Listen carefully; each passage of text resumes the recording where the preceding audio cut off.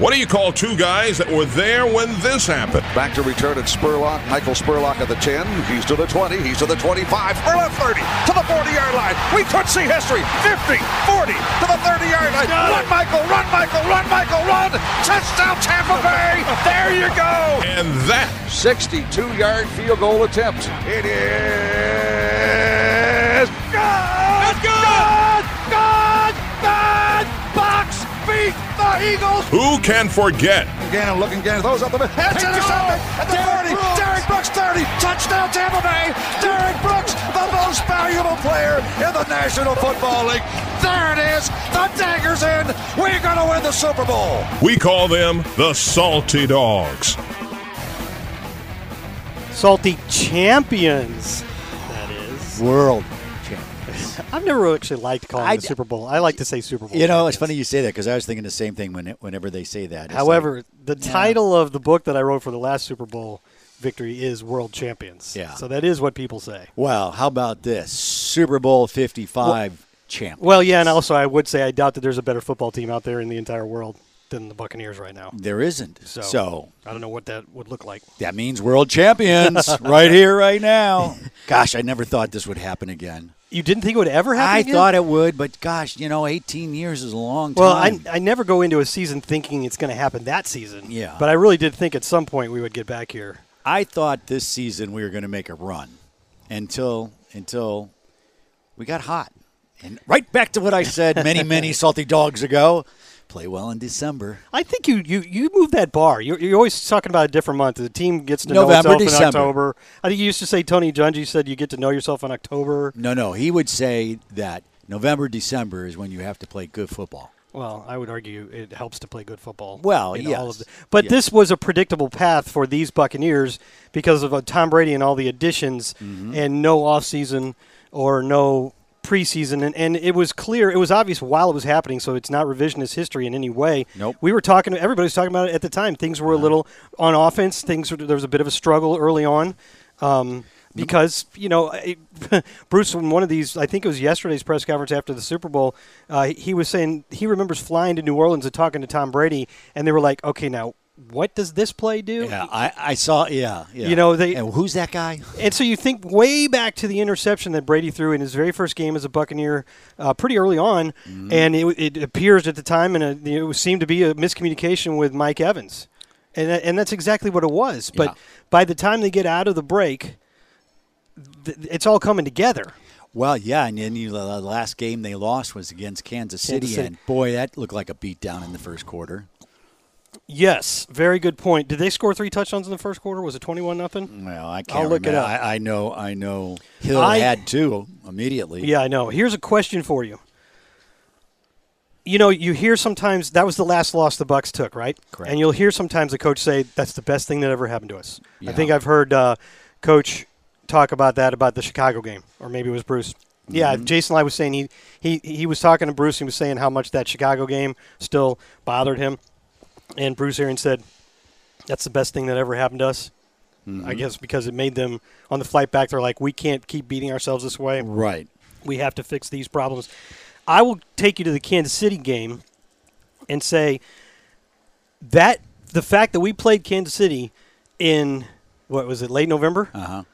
That could be the reason why we won the Super Bowl so convincingly. Does it happen the same way if we don't play that game? Because think about that, Jeff. That was a dry run, essentially. It was a rehearsal. And it was a chance to see what did and didn't work against Patrick Mahomes in that offense, right? Yeah, no question. So what if you didn't have that dry run and you go into the Super Bowl and your idea is the way you started the first game against Kansas City, which clearly didn't work? No. You could have been in a big hole. Yeah. So let's see here. Points well taken. It was this Kansas City game in Week 12. It was 17-0 after the first quarter. Okay. For the next 7 quarters, and Todd Bowles adjusted after that, and we almost came back and won, right? 27-24 was the final score. Yeah. For the next 7 quarters against Kansas City's incredible offense, they scored 1 touchdown. 1. Crazy. 1 touchdown over 7 quarters against Kansas City after they saw what wasn't working on. So you can never say definitively, but I think it's fair to say that it's a dang good thing the Buccaneers got to play the Chiefs in Week 12. Yeah. Well, it's kind of like the last Super Bowl. They got to play the Raiders. Yeah, they got to beat the Raiders, essentially. Yeah. Yeah, so, having an idea of what your opponent is going to do. Well, know your opponent, know your enemy. So you got on one hand, you got Todd Bowles playing a lot more, I think almost the entire game with 2 high safeties, sometimes making it look like it wasn't 2 high safeties, then one dropping back before the snap, playing man underneath, and only blitzing 5 times the entire game. I was surprised by that. Not at all. Well, I know, but the thing is that I didn't realize that until after the game was over with because how much pressure was going on. Well, 2 things. Because the 4-man rush did so incredibly great. Right. But also because there were times when a corner like Sean Murphy-Bunting was going after the quarterback, but it wasn't a blitz because it was still only 4 people. See my point? Uh-huh. So you still had 7 people in coverage. It might be Shaq Barrett or JPP or something, but you still had more of a blanket coverage back there. And Devin White and Levante David were marvelous covering the middle of the field, right? Just fantastic. And that allowed the safeties to be deeper, and they didn't hit a deep ball the entire game. They didn't hit one. They hit a couple good shots to slicing shots to Kelsey down the middle, and that was their best thing they could do, and that was about it. So you got Todd Bowles not blitzing. I think he blitzed maybe 5 times the entire game according to Next Gen Stats. Yet the Buccaneers got 4-man pressure, something like 26 pressures. It was the highest rate of pressure of any Super Bowl since they have these statistics available. If Patrick Mahomes could have run north and south rather than east and west, they would have won. 400. Was it Gen Stats? Did you see that stat? 497 yards he ran before throwing the ball or getting sacked. Unbelievable. Go ahead. I'm just thinking about how tired everybody looked from running around. I mean, defensively, we did well, not getting worn out. I think part of it was we were rotating a lot. I remember you'd be watching one rush, and it's like Steve McClendon that's chasing him. And the next one it's Vita, and the next one it's Golston. So they were rotating a lot, and they were getting in there. And so one of my favorite little graphics I saw, it had like lines drawn on the field for all of the I guess you'd almost say routes that Mahomes ran before he threw the ball or was sacked, and they were like all over the place. It was like this giant flower. You thought you were looking at a hurricane spaghetti map. Yeah, that's what it looked like. But they had superimposed on the bottom of the same chart all the moves that Tom Brady ran, all the steps he ran before throwing, and it was just like it was almost a dot. Yeah. He basically never had to move, and if it was a move, it was just maybe a couple steps up or back. I can't say enough about the O-line. Yeah. Cannot say enough about the O-line. They did an incredible job. Amazing how much time he had. 1 sack, and I don't think he was hurried hardly ever. Other than that, and the I don't know. There was so much going on that day, as you well know, and you know where we were. We were out in the. Yeah, I actually did end up in the press box, by the way. Did you? Yeah. Oh, you weren't. No, you I weren't wasn't down. subject to You were, I just thought I was. Moaning and groaning about how hot it was going to be. It was hot. I was afraid it was going to rain on my laptop, though. And then, yeah. Well, you got to come to our. I liked your booth. It was breezy. Yeah. Well, yeah. It was a wooden shed. Yes. It was a wooden shed built in front of a half wall that a few weeks ago had been a whole wall. Yes. That's the kind of stuff they were doing to the stadium. They were actually taking out walls in certain places to create sight lines for radio booths and things like that. Yeah, we got it was moved. a big deal. Yeah, it is pretty crazy. We were moved. Well, we finally 3 times we got moved. Our radio booth was not operating totally until 7:30 Friday night. I was here. You were probably a little bit nervous. I have to tell you, I enjoyed this one, no matter how. No, I did. As cranky as I was. Salty. Yeah, very salty. Wow, yes.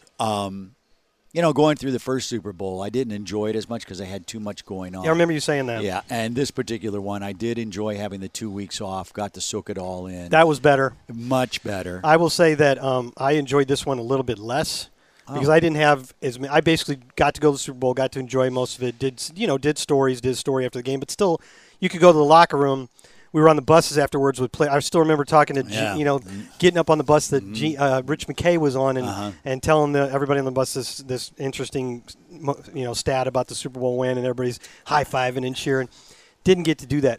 It doesn't matter. Believe me, I know the people that won this Super Bowl got to high-five and hug everybody and have an incredibly awesome locker room, and I'm so glad for those guys.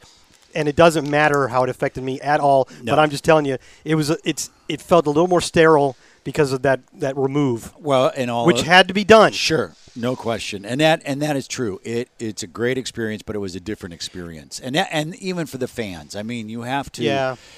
You look in Tampa Bay, how crazy the sports teams were this year. It is just. It's too bad the Rays didn't go all the way. But they still did. They made it to the.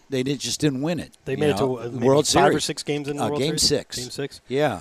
So, if you think about that, we're gonna have to look at that. When was the last time all the sports teams in a town? Now, Boston, maybe. The Raptors are here from Toronto. Yeah. So now they got to live up. Didn't the Rowdies win too? Yeah, and they did. Yes. This is the city of champions, the Bay Area of champions. I all in all, I'll tell you when it was scary though. It was scary about 5:00 in the morning when that storm rolled through on Sunday morning. Did you sleep through that storm? Yeah. Are you kidding me? No, I didn't know there was a storm. Oh my gosh. Maybe it was worse where you were. It was lightning. You know how the weather can be totally different a mile away. This was pretty solid blanket through. Major lightning, major rainfall.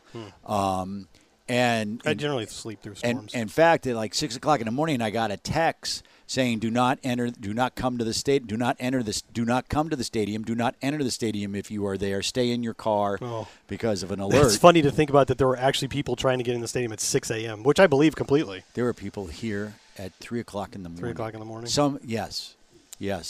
Lots were there where people were working. Yeah. It's just the scope of this game has become so enormous. I got here around 11:30. Yeah, I got here at 2:30, and that was too early. Yeah, I was here at 11:30. But anyway. But, hey. I'm just saying, this one is, for me, is sinking in kind of slowly. Oh, no question. No question. Like every now and then I stop and go, holy, it happened. We are actually at the stadium right now, and I'm looking out, and I'm seeing Super Bowl 55, and the stadium is now half between what Raymond James Stadium normally is and half between what the Super Bowl was. Yeah, we certainly only have one end zone that's correct. Yeah, it's kind of funky, but it is. When you get up, when you got up yesterday morning, did you kind of have to pinch yourself? Yeah, that's what I'm saying. It's just kind of been. Well, first of all, I've been working a little bit most of the time. You know, I went home when I finally was done yesterday and tried to watch highlights as long as I could. Then get up in the morning, and you got right away in the morning there was the press conferences with Bruce and Tom Brady. So I was working a lot, and I'm not complaining about that either. So it was just when there was these lulls and I'm at home. I'm not around any of my fellow coworkers, and it was cool to see some of them when I got here because I hadn't had a chance to even just like fist bump or something. Yeah, just go, can you believe it? I was talking about the Todd Bowles awesome game plan, and gosh. All of the praise that he's getting is worth it. And you wonder if I know it's just one game. There are going to be some teams that wish they would have talked to him. Wish they would have waited, right? Yeah. I know it's just one game, and you could say that, and that's logical. But on the other hand, you could just say, well, maybe this was just a great stage for people to be able to see how great Todd Bowles is, and it's kind of surprising he's not a head coach right now. It's great for us for now. Yeah. It won't last. Well, unfortunately, when he was a head coach for the New York Jets, and he was there, and people didn't think he did a very good job. But now that he's been gone, and you look back at it, he did an awesome job with what he had to work with. Yeah. But sometimes it takes a while to come together. But what's so amazing, and everybody kind of forgets about it, but underdogs, we were favorites against Washington, underdogs against New Orleans, underdogs against Green Bay, underdogs against Kansas City. You had to win 3 playoff games on the road. 2 of them against what I believe are going to be Hall of Fame quarterbacks. No doubt. And then the third, he'll be in the Hall of Fame. He'll be in the Hall of Fame. He's the only one you can't stay healthy. If he can stay healthy, he'll be in the Hall of Fame. So it was an incredible run, a magical season, as Tom Brady put it. That run you just talked about, there's a number of things there. Only the 4th team to win three road games because they were first wildcard team to win a Super Bowl since the Packers in 2010, who also won 3 road games. It's hard to believe 2010 was the last time. Yeah. A wild card team. Yeah, Aaron Rodgers was in. That was the year that we were 10-6 and they were 10-6, and the Giants were 10-6, and they won the tiebreaker. Right. And they went all the way. They got hot at the right time. Sound familiar? Oh. So, in addition to joining the 05 Steelers, the 07 Giants, who beat Tom Brady and kept them from having the perfect season, and the 2010 Packers, the Bucs are now the 4th team to win 3 road playoff games and then win the Super Bowl. You're a stat guy, you know. These are the great things. We've been talking about these for the last couple of weeks. you write about it for 2 weeks saying this could happen, and then you write about it afterwards. This did happen. Yeah. So Buccaneers, they beat 3 straight former Super Bowl MVPs. Yeah. That's never been done before. You beat the MVP of the National Football League this year. We beat the 2018 MVP, which was Mahomes. Yeah. We beat who was it last year? It was Lamar Jackson. We beat the 2020 MVP, Aaron Rodgers. Yeah. And Aaron Rodgers, Mahomes, and Drew Brees had all been former Super Bowl MVPs. Winners. Yep. The Buccaneers were the first team to ever score 30-plus points in 4 games in a single playoff because they scored 31, 31, 30, and 31. Isn't that incredible? Maybe not in that order, 31, 30. What I love is everybody was saying that the Bucs had to score at least 30 points to win. I think I might have said that. You know, we did it, but we didn't have to. I believe it was some kind of craziness that if for Kansas City not to score a touchdown, it was something like Well, it's the first time that some kind of crazy odds, 401 or something like that. I think it'd be even more than that. It was just crazy. Well, it's the first time they hadn't scored a touchdown in a game that Patrick Mahomes started. Yeah, really? It was the first time that Patrick Mahomes didn't throw a touchdown pass since like the 3rd week of 2019. Crazy. Did you know? And he was incredible in this game. It wasn't his fault. Some of the throws he made. I will say this, and I'm going to get salty about this, Okay. and that is the officiating. We need to talk about that. Yeah, which is it the timer you want? You want to go on that? I want to get back to where we were, though. Well, go where we are now. Okay. Where were we? You were talking about Patrick Mahomes playing so great, not scoring a touchdown. Sure glad I'm listening. But some of those throws that he made, that's what I was talking about. Yeah. Some of the throws he made, like the one where Shaq was spinning him around on the sideline like 40 yards from the end zone, and he somehow spins and throws. The guy had to dive out of bounds to catch it, but he got it to a guy. Yeah. I didn't even know how he could see that guy. He was playing sandlot ball. He had to. Yeah, run past the Buick and hang a left, and I'll hit you. You know that throw that he made while horizontal to the ground. Oh. It hit the target he was trying to throw it to in the face mask. Crazy. That's incredible. Now, I do have a complaint, though, about the people that are rightfully giving Mahomes credit for all these incredible throws, but saying the Buccaneers got lucky because so many of them were dropped. And they call that one a drop. They call one that Tyreek Hill didn't catch a drop. There was a flat-out drop by Travis Kelce at one point on a ball right in his hands that no hand was in his face. But all these other ones that they're talking about drops are on these crazy throws, and there's like the one that Tyreek Hill didn't catch, I think it was Antoine Winfield, had his hand right up between Tyreek Hill's hands. He might have touched it, but if not, having a hand in your face makes it a lot harder to catch a ball. To me, that was a forced drop, not just Patrick Mahomes had a great play and his guy let him down. Apparently, they weren't lucky that they didn't catch it. It appears that Kansas City didn't execute the play then. Yeah, I just think that I actually think that our head coach Bruce Arians sometimes does the same thing, calling plays drops. And I know he's hard on his players in a good way, and he wants them to make every play. But sometimes a drop is the result of a real good defensive play, or the pass is really hard to catch, and I wouldn't call it a drop. And there was 2 or 3 plays that analysts now are, as they write their stories about this game, are calling drops, which I would say was good defense. Yeah. But it does highlight what incredible throws that Patrick Mahomes is able to make. So, on one hand, Patrick Mahomes did not accomplish the passing of the torch from Tom Brady and get himself one step closer to being the GOAT. Instead, Tom Brady solidified his status. He's the greatest of all time, and Patrick Mahomes couldn't knock him off when he's 25 and Brady's 43. If Patrick Mahomes ever gets to Brady's level of accomplishments, it'll be stunning and amazing, but he didn't get it by going through Tom Brady. No. So I like that storyline. I like it too. All right, back to the refs. All right. Well, yeah, we can go. Or the officiating. In general. I got some really cool things to think about though. Did you know that the team winning the coin toss has lost the last now 7 Super Bowls? No way. Yes. Wow. Yes. And amazingly, the NFC has won 37 of 54 coin tosses. Okay. Well, that jives because I think the AFC has won like 16 of the last 24 Super Bowls. Now, here's the other crazy one. The team scoring first, the team that scores first. Which Kansas City did. It is now 36-19. 36-19. So they were 36-18. They was 36-18. So usually scoring first means you're yes, correct. You know what other team scored first and lost? The Oakland Raiders, yeah. 2002. There you go. Well, 2003 January. Yep. And with the also the team leading after the first quarter, 29-11. Are you doing my job so that with I have to 14 game ties. So right now it's now 30-11.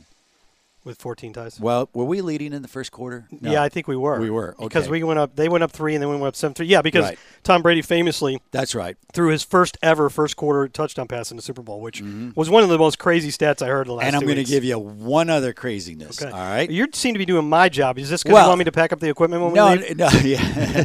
Well, this was because during the Super Bowl we were Yeah, you're getting inundated with notes. I was doing a lot. I was following you. I actually had a guy in Atlanta who was shooting me stuff because we were. I think I know who you're talking about. Yeah, Dr. Weiner. You've mentioned him before. And the problem is that because of COVID, we weren't allowed to have as many people in our broadcast booth. But he was doing stuff, sending it to me. Interesting enough, 10-point deficit only in the Super Bowl.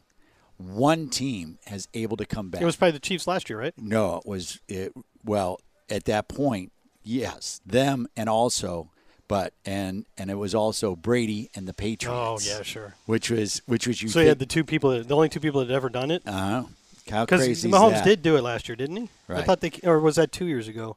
Right. So now was last year. So those are kind of interesting little stats that you kind of see. Now we were going to talk about the officials. At one point, the Chiefs had 8 penalties, 95 yards in the first half. Yeah, that was. Go ahead. No, you go ahead. Both are Super Bowl records. Oh wow. The old record was 7 penalties, 91 yards. And that was right after that exchange near the end. First of all, since we're getting in this, the Buccaneers scored a touchdown to go up 14-3. Then the Chiefs scored; they're held to a field goal, so it's 14-6. And there's a minute left. There's like 55 seconds left, and they kick it off to us. And I'm hoping we can just run it out, because I noticed they have 3 timeouts left. We run the ball on first down, and they call a timeout. Yeah. And go ahead. I was going to Dave and Gene talk about Green Bay first half, what we did, what the Bucs did. Well, and it was the Chiefs playing didn't out. learn any lesson there. That's what I mean. Because for one thing, you got to understand how the other team and its head coach approaches these strategies. Because remember the last time we were talking about the NFC Championship game, and at the time when we were in here covering it in the radio booth or the control booth, I was saying I don't want them to go for this 4th and 4 or whatever it was, 4th and 6 around midfield with 30 seconds left, right? Because I didn't want to give the Chiefs or the Packers the ball near midfield. But Bruce was aggressive and went for it. And once they got that first down, then he dialed up that shot to Scotty Miller, which was aggressive. The other team needs to know that their opponent is coaching that way. So when they call a timeout after a run, I'm pulling a Tony Romo here by making up a conversation on the sideline. Yeah. But I'm thinking Bruce Arians is saying, "Oh really? Oh really? You're gonna call that timeout? We were gonna let you. We were gonna run out the clock, let you come in 14. You'd only down 14-6. That's one touchdown. Yep. But you called the timeout, so here we go. Game on. And he calls 2 passes, and they weren't like certainties. Well, the first one was a real quick hitter to Chris Godwin. You're probably 95% you're going to complete that, so it's like a run. And then you had the next one to Rob Gronkowski to get the first down, right? And they used one more. They used a timeout on 3rd and 4. So you're like, okay, man, we're going for it then. So they get the first down, and then he dials up the deep shot to Mike Evans, which was one of the penalties you were just talking about. Something like 34 yards on Bashaud Breeland because he tripped him. Another one that people complain about because Breeland trips, and maybe intentionally or not, he trips Evans, which is a penalty. Right. And then it looks like the ball sails over Evans' head by 10 feet, but you don't know. If he's allowed to take his last couple steps, he might be running right underneath it. And, by the way, it's Mike Evans. I will say that the next pass interference penalty on Tyrann Mathieu, I would be very upset if I were a Chiefs fan because it was clearly something you shouldn't have done. You can't just stop the guy on his route, hit him 10 yards downfield. Right. But the Tom was clearly throwing that away. It was 13 seconds left. And no timeouts, so you can't get sacked. So you know exactly what the offense is going to do. They're going to call one quick thing, maybe take 2 reads, that's it, and then throw the ball away. And that's what he did. To me, Brady was clearly throwing that ball away. Yeah. Mike wasn't open because he was being held up by Tyrann Mathieu. And that ball looked like it was very much uncatchable. But on the other hand, it was a penalty. You're not supposed to do what Tyrann Mathieu did. Right. But if I were a Chiefs fan, I'd be yelling, "That's uncatchable! That's uncatchable!" Well, yeah. You can disagree. Well, you can disagree. That's no, fine. I'm just saying that, and we've been there before. When you lose, you're looking at all the reasons 100%. why. Plus, we won by 22 points. Yeah, So. and in fairness, if you're a Chiefs fan, you would be kind of cranked up because 6 first downs by penalty is a Super Bowl record. You got all the records. The Bucks got that. The old record was only 4. So, I can see where not only was it a penalty, but it was a penalty that huge. gave new life. Well, the one on the field goal. Yeah. Took 3 points off the board and then scored a touchdown on the next play. Yep. And that one was, I don't understand how a guy lines up that far off sides and doesn't realize it. He's looking down the line at the ball. But you have to call that, and I get that you have to let him play. You have to let him play, but you have to call when. Those are the easy ones. I can understand. I don't know. There actually were some holding calls in this game, which shows you how egregious the holding must have been. I think they had 3 of them. I know. It was so funny to go from that Green Bay game where you couldn't get a penalty at all for anything until like the last 2 minutes of the game, and this one, the flags were flying. Right. And most of them, if you look back at them, they're legitimate. So Sure. No, the penalties made a big difference, but that goes way back to what Week 5, and penalties killed us in Chicago, and Bruce Arians and the team are like, that's enough. We cannot do that to ourselves. And since then, in fact, that was the very next game that they committed 0 penalties and turned the ball 0 times in the win over Green Bay. And I think maybe was Tom not sacked in that game either? Not in Green Bay. So since then, he had 1 sack. Sacks, turnovers, and penalties have went down immensely. Yep. Some stretches, the Tom was never getting sacked. Yeah, it was a. I can understand as a fan. I would be bemoaning that too, but I would also of the Chiefs. Of the Chiefs. But I do have to say is they were dominated. They were dominated. Yeah. It just. And, I understand about, the O-line wasn't what their O-line was. But you know that's what? True. It is true, but you got to play with what you got. No, and by the way, our O-line didn't have our starters in either. We were missing one. A good one, though. Yeah, well, they're all good. Well, I know, but you would – when it started, were you a little concerned? Oh, you mean when Aaron Stinnie started starting? Yeah. Yeah, of course, because he was a complete unknown. Right. But after 2 games where he'd done pretty well. What did he do? He was – Yeah, how about that guy? Phenomenal. Made a big step up in his career. Now teams can look at him and go, okay, that's a legitimate starter. You know that 52-yarder field goal? Yeah. That's the longest in Super Bowl history. What? Only 6 50-yard field goals have been in the Super Bowl. Well, there were 2 because each kicker had one in this game. Yeah. That's probably never happened before. Yep. And it was mostly irrelevant.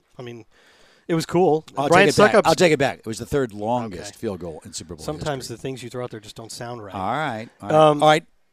Ryan Suckup hasn't missed a field goal in his postseason career. No. And we can say that now without any fear of jinxing. And I will say this, because I have inside information. The special team guys came here on Friday. Oh, well, they always do that. But can you do it for a Super Bowl? Correct. So and that was good. Well, the reason why it was back and forth, and the only reason why it wasn't an unfair advantage is Kansas City could have come in on Friday, they could have if they wanted to. And they didn't. They came in on Saturday, so they did. So, but that has been their routine to come over here at the end of the week every week. It would have not. It would seem a bit unfair if they couldn't. Everybody was talking about how the game, the audience wasn't as large because the game started to get blown out. At half, the leading team has won 39 games. Now 40.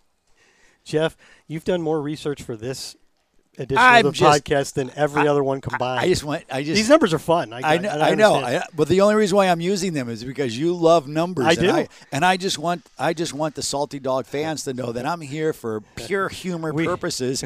But damn it, I can step up to the plate too. How's that? All right. Well, I can come right back at you with stats. All right. Well, but before I did that, I wanted to talk because I was talking about the Todd Bowles strategy, which clearly worked to absolute perfection. But there was a pretty clear strategy on offense, too. And Bruce Arians said all of his coordinators, including Keith Armstrong, had awesome game plans, and the players executed them. On offense, it was pretty clear that we were going to – how many times did you hear number 73 is eligible? We used that jumbo – I would have thought it was more, but we used that jumbo package with 6 offensive linemen on 20 plays. That's got to be the most all year. It got to a point where where it was interfering in our broadcast. They have to announce They have to do it every time. They have to do it every time. And if a guy forgets between plays, Yeah. you would think if you just put him in there once until he comes out, he's clear. But they have to tell the ref every time. Every time. And And then the ref has to say it every time. 73 has reported as eligible. Right. So we clearly wanted to run this jumbo line. Yep. Max protect to some extent. I don't know if max is the right word, but protect. Give Tom Brady a lot of blocking and let him pick apart a secondary that plays very aggressively. Yep. And it worked. He was, as we said, he was rarely pressured, right? Yeah. And just as a tangent, on the flip side, I believe that the Chiefs used a 5-man line, so didn't keep a tight end, which because Kelsey usually goes out, didn't keep a tight end or have an extra lineman on the field for all but 5 plays. You have 2 replacement tackles, one of whom has already been exposed in a previous Super Bowl when Von Miller ate his lunch. And that'd be Mike Rimmers, Yes. who actually started his career here. Right. And has had a pretty good career. Sure. But Mike Rimmers is not Eric Fisher. And Andrew Wiley, the right tackle, was their right guard. And wasn't even their right guard to start the season. Mm-hmm. So I think that was, I don't know how to pronounce his name, but that French guy who's the Canadian who's a doctor who's an incredible guy, Lavarne What an interesting story. So I don't want to get off on that tangent. No. So they have these protection problems. We have a furious offensive front with guys like Shaq Barrett, JPP, and Ndamukong Suh. Barrett's playing the best football of his entire season right now. He was dominant in that And game. Vita being in there. And Vita's back. Big difference. Vita's back, knocking man. people around. Again, 2 games that Vita Vea has played, he has a total of 1 tackle, but we can watch that game and know how much of a difference he made. Yeah, and just go back and see. So, no question. yeah, it was him actually that flushed Mahomes on that crazy play that ended up on the left sideline where he spun around and threw the ball to the backcourt of the end zone. Were you ever concerned that that the Bucs weren't going to win after the game started? Yeah, of course. Okay. Of course. Well, it's interesting that we all would be concerned. I would think it'd be kind of I know, but sticking your head in the sand if you didn't think the Bucs could lose Right. the game until it got to be like yeah, 5 minutes left. yeah. But after it was over with, the Bucs only trailed for 4 minutes and 33 seconds. So I Can need you to believe that? What how did I set you up pretty good on that? I don't know how many minutes we're into this one, and I'm just now figuring out that every time you pause and then ask me a question, you're just setting up one of these numbers for me. They led for 45 minutes and 37 awesome. seconds. How about that? That is a good thing. But in Super Bowl 37, the Bucs led for 41 minutes and 16 seconds and only trailed that in that Super Bowl for 2 minutes and 49 seconds. Right, because they got a field goal, then we got a field goal, yeah, then we got another yeah. field goal. So the Buccaneers in that game, they gave up Brad Johnson's arm got hit, and like his second or third pass of the game was intercepted. And then Simeon Rice had a huge third down sack from like the 10-yard line, and that forced them to kick a field goal. Yep. And then I believe the Bucs scored the next 38 points. Okay, so that game was 20-3 at halftime. I swear I had 2 different people who used to work for the Bucs who don't work for them anymore who were texting me and saying, "Did you notice that it's 21-6 at halftime, and it was 20-3 at halftime in the other Super Bowl, and that's eerily similar." And both games were the same thing. Right. They got an early field goal, then we dominated the rest of the way. Yeah, when Kansas City kicked the first field goal, Gene was like, "Well, we're in good shape because we were trailing 3-0." Of course he remembers. That's pretty exciting. So back to Byron Leftwich. So you're running all these plays out of this jumbo package to put a kind of a cliche term on it. I'm sure they have a better term for what they're doing, but this jumbo package, the great thing about it was the Buccaneers that's more of a running alignment. The Bucs were able to run and pass out of that. So the Chiefs couldn't just stack the box, right? They had to still respect the pass, and it was a lot of play action. So we'd have a stretch where there was a stretch where Tom Brady made 3 straight very big completions on play action out of that jumbo line. And then we ran 4 straight times. I think it was Ronald Jones for like 20 yards. So we could keep this, what looks like a very predictable offensive package on the field, and still do everything we wanted to do, and still run the ball really well against the Chiefs' run defense. That was okay, not great, okay. Right. Chris Jones is very good. They've got a couple good guys in the middle, but they're not a great run defense like our defense is. And so we're able to keep a balanced offense. We're able to run the ball. I think we had 145 rushing yards, right? Which is, I mean, the whole postseason, our running game has been way better than it was, or at least used a lot more than it was during the regular season. So great game plan by Byron Leftwich. What I will say, though, is we just described Todd Bowles' game plan, and we described Byron Leftwich's game plan. But if you're the Kansas City Chiefs, you probably could have predicted these things. Right. Excuse me. I was too far away from my I'm getting this all wrong. I'm going to push the button. Cough. And now I'm going to talk. Yeah. But I was too far away. I don't have that long arms. You have the game plan down. Your execution sucks. There you go. Which was not the case for us. No. And that's actually a great point because that's where I was going with that, Jeff. Well, Thank you. you're You didn't even need welcome. a fancy Boom. stat for this There one. you go. You get the assist. There you go. After what the Chiefs did to the Bucs' first defensive approach in Week 12, and the Bucs adjusted, and I can't tell you how many stories I read, and I've even written about it in leading up to the Super Bowl, or talked about it on one of these shows or with Casey's shows when asked a question by a Bucs fan. It seemed likely that the Buccaneers would play a lot more two deep safety and man coverage underneath, and that's exactly what they did. Surely the Chiefs should have and probably did know this, that the Bucs would do that, and they shouldn't have been surprised by our approach on offense either. Right. The way we've been running the ball with Leonard Fournette, and certainly not surprised when we take a deep shot or two, because that's what we've been doing. Right. Certainly, it shouldn't have been surprised when we took a deep shot at the end of the first half. No. So, and they're smart. Andy Reid's a great coach, I think. Oh, they have a great coaching staff and a great team, and that was a good football team. They were the defending champions. So what I'm pointing out is that I've only lost 3 games in the last 28. Yeah. Well, that was the first time they lost a game by more than 8 points in like a long time. Well, what I'm pointing out is that the game plans on both sides were excellent, but not exactly anything unexpected. So it really did come down, as you just said, to execution. Not only was the game plan awesome, but it was executed to perfection. Yeah. Yeah, no. And I'm sure every coach would say, I'm not out there on the field. We can help, but these are the guys getting it done.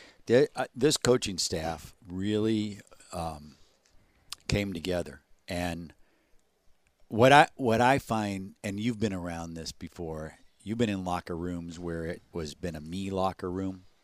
And sure. Those were not usually winning teams. Those weren't winning teams.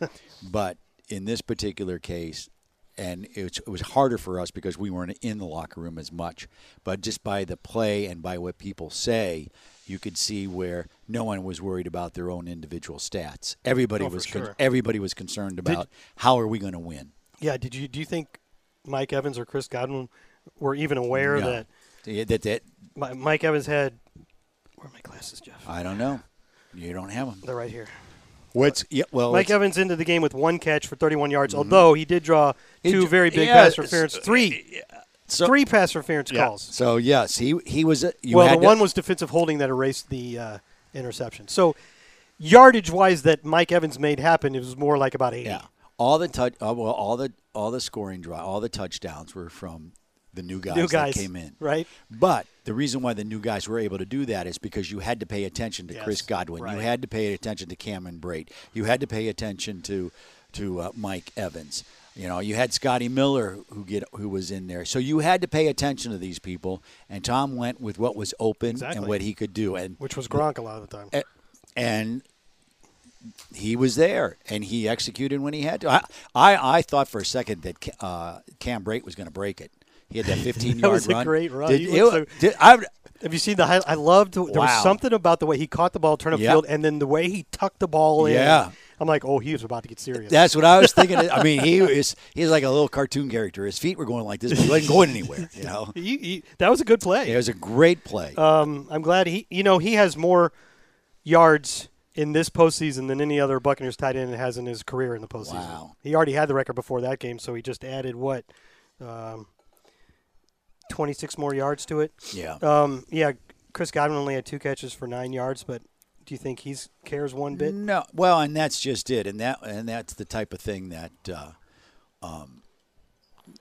and I guess this is the one sport that you have to be a team to win. Yeah, that's what Tom Brady always emphasizes. You really have to, and I mean, a baseball team is a team more than like basketball, but they're all sort of doing their stuff. One guy can really change the game. Absolutely. Yeah. Well, you made a good point that this wasn't, or it didn't end up being, one of those cases where somebody's trying to put together a super team from scratch using free agency, right? that famous Philly team that was the dream team before they played a single game. But that's because they brought in a whole bunch of high-priced guys to be their main guys. Now, we did that with Tom Brady, obviously. But he wasn't high-priced. Well, okay, but he was the main guy. We Yes. brought him in to be the main guy. But it was the main guy to a team that already had an offense in place and a great defense. But the one thing that Jason Light, ownership, Bruce Arians, the coaching staff realized that they needed to make a change at quarterback. Oh, yeah. And if they were going to make it, he was the guy. Right. If they couldn't get him, they may not have made that They change. may not have, yeah, and I wonder how it would have gone. But And honestly, when you look at last season's game, and this isn't to pile on Jameis Winston, but when you looked at games, 30 INTs, it changed a lot of games. we just set the team record for the fewest turnovers in a season this year, 17. And that's It made all the difference in the world. Sure. And so you knew We didn't turn one over in the Super Bowl. You knew this was a good team, and I think this is where free agency really, really works. If you're trying to build a team, as you just said, with just nothing but free agents, you're going to have problems. But when you just have a couple of pieces, and it's very similar to what John Gruden did when his first year. Yes, Tony Dungy had the defense, and yes, Tony did really well, and I think Tony would have eventually won a Super Bowl here if he would have stayed, but that didn't happen. So the difference was John did make the changes because he thought that's what he needed to get over. He already had a quarterback though, so he's bringing in a third receiver like Joe Jurevicius, a second receiver like Keenan McCardell. He already had Keyshawn Johnson. Yeah, he did kind of rebuild the offensive line. Yes, Ken Dilger. It was a lot of guys that were kind of like, and that's what. So. If you're a team if you're the Eagles and you're bringing in a guy who you want to be your number one cornerback, and you sign a linebacker that you want to be the best player on your defense, and you sign 2 new receivers, and they're all supposed to be your best players, that's when winning the offseason often doesnson work. And and a lot of us said about the Buccaneers derisively that we won the offseason, which is kind of like it's an insult these days. If somebody says, "Oh yeah, good job, you won the offseason," you know what they mean by that. Didn't happen that way because. Leonard Fournette, the Buccaneers already had Ronald Jones and Keyshawn Vaughn and LaShawn McCoy. When they signed, when we got Rob Gronkowski, we already had O.J. Howard and Cam Brayton. O.J. got hurt. Right. When we signed Antonio Brown, we already had Mike Evans and Chris Godwin and all those other guys that you mentioned. So none of those guys had to be your savior. No. They just filled all the cracks in the depth chart. And everybody just had to play, and they did. Ross Cockrell. Coach loves to say how great of a signing that was, right? Yeah. We got Aaron Stinney off a waiver claim in middle of last season. And you drafted Matt Gay, and then it didn't work out, and you didn't wait because you weren't going to lose. You just didn't have faith, so you got Suckup to come in, and happily for Matt Gay, he's now with the Rams. He's doing great with the Rams. So he's a good player, but he just struggled when he was here. Well, the problem was he was having problems making it consistently in training camp. Yeah. And they're seeing this, and it's not getting better. And you could have waited it out. Sure. And hoped that he got better. But that, to me, and I've thought about this year, was the number one sign to me along the way that this team was all in. Because basically what they were saying by bringing in Suckup in the last week and basically giving him the job over Gay after like 2 practices, just based on what they knew he'd done in the past, was saying we can't take the chance that everything we're doing works out and we lose games because of the kicker. Right. Can't take that chance. And they didn't feel good about it. They had to feel good about it. Suckup comes in and counting the playoffs makes something like 36 of 39 field goals. I almost feel like this is a Disney movie. I mean, seriously, where the older quarterback, the old team shrugs him off, decides, and I don't know what happened in New England. Sounds like the quarterback should be played by Dennis Quaid. Yeah, I mean, it could have gone either way. I mean, maybe it was just time to move on. Maybe he wanted to move on. But either way, there is never anybody. When you separate, it's never good. There's never really good endings when players leave teams. It just never happens. It's never good. You mean when like an aging an older aging player, like Johnny Unitas with the Chargers, sure, things like that. Joe Namath going out, Colts, Rams, I believe. Rams. When you have these great quarterbacks that have played so well, they want that last chapter. They want that last. They want to prove one thing, that they still can make it happen, and in this particular case, he did. So all of which is to say, there's only one Tom Brady. the other people, nobody does what Tom Brady just did. The man is 43 years old, and that's not old in life. No, but thank you for saying that. But as a professional athlete in football, that's it's ancient. He's not ancient, clearly, but no, 43 is not supposed to be. No, but I think I like what Bruce Arians said when he talked to Tom Brady. I like that he said that if you come, we're going to win a Super Bowl, because they felt like they did have the right. But then they didn't just sit on just Tom Brady. No. They started going, okay, if we got a chance to make ourselves better by grabbing this guy. And you have to we always have Jason Light on during our broadcast, and he's very insightful about some stuff. And he made a comment that he had grown into the job. It's one thing when you're Jason had? Yeah, Jason Light had grown in the job over the last few years. He learned a few things. Right. He felt like he learned to trust his staff to, open up more ideas. When your butt's on the line, you want to be in control. You want to be in control. You don't want to go out because of somebody else's mistake. Right. But when you learn to lead, or when you learn to manage people, you learn to have that. You have to have that. You have to listen to all of that. And I think you see Bruce Arians does that with his coaching staff. It's very open coaching staff. It's not just, this is how we're going to do it, this is the only way. So I think that plays volumes. Jason Light, at this point, you cannot say anything other than a wildly successful hire. No question. Because whoever could build a roster this freaking loaded, it's hard to believe that this roster is this loaded. I would personally be willing to bet, you rewind this before the game and ask some analysts, who do you think is going to win this game? I think the Chiefs will probably win this game. Yeah. Patrick Mahomes is really hard to stop. But if you ask them, which roster is better overall? They're going to say the Bucs. Yeah. No. The defensive talent alone, the gap between us and the Chiefs was huge. And Mike Greenberg sure, for helping them make it happen. He's the cap specialist. Yes, and much more than that. And coach likes to point out how Jason and with help from guys like Mike have not only built this incredible roster, but we didn't mortgage the future. No, we don't have a bad cap situation. We do have a lot of guys we need to resign. Sure, but you also have guys that have been willing to restructure their contracts to make things friendly. Right. Now, I think there's something to the factor of, if you're a free agent on this team, let's say you're Leonard Fournette, you're a pending free agent. Yep. There is something to say to the idea that there's a draw to want to stay on this team, because this team certainly could win another championship. Sure. They could be in the running if people stay healthy. But in addition, all of these guys are going to get paid handsomely. A good amount. Somewhere. So any kind of thoughts of hometown discounts, don't expect it to be very much. No. Especially what it does, though, is it gets these guys motivated to try to work it out. To stay here. Well, you do have Shaq, you do have Godwin. Lenny leaving Jackson. He was the man in Jacksonville, coming here. He wasn't the man, and then he ends up winning a Super Bowl. And he managed to hold his frustrations in. He listened to coaches telling him, be patient. It's not easy. He's told us he was frustrated. Yeah, no. But he handled it. Yeah. And then when it came time, he became the man again. Yeah. And he did what he needed to do. Boy, was he the man. He had 448 yards from scrimmage. That's the ninth most for any player in any postseason ever. And you also have to realize, too, is that a lot of guys are underneath their first like Chris Godwin, okay? Now, Chris is a phenomenal player. Well, I hope he stays.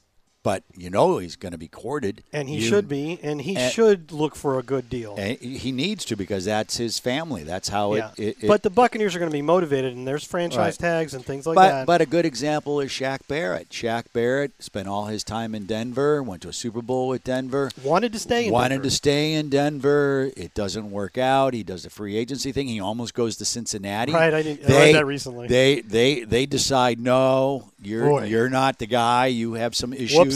We're not going to do that. He comes here on a 1-year deal, does a 1-year deal, ends up 19.5 sacks, and then gets a franchise tag. His family is secure. So he knew that he needed to do something different, and I think we're going to find some of the current Buccaneer players will have to do the same. But here's the best part for those players. They did get the hardware that everyone chases. Yeah. But So they could it- get another one. Well, I know, but sometimes But- it's hard to keep everybody together, Scott. But there will It's be just- other veterans out there.